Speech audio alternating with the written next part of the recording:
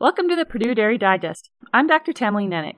In this installment of the Dairy Digest, David Widmar, an agricultural economics graduate student here at Purdue, will be talking about ongoing work with Dr. Nicole Olnick in the Ag Econ department regarding consumer preferences surrounding how dairy cattle are housed and handled.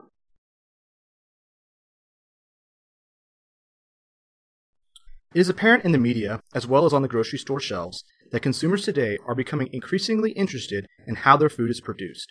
It is common for consumers to explicitly consider factors such as animal welfare, animal handling techniques, potential environmental impacts, and the perceived social impacts of production agriculture into their food purchasing decisions. Currently, data collection is ongoing to assess consumer preferences for dairy cattle management practices.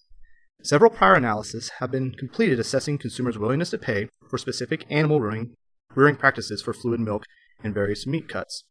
This analysis is unique in that it determines consumers' preferences for animal management attributes of a product which is processed, milk made into yogurt and ice cream, rather than assessing consumers' preference for the fluid milk itself. In short, do consumers have different preferences for production attributes for goods which are perceived to be closer to the cow?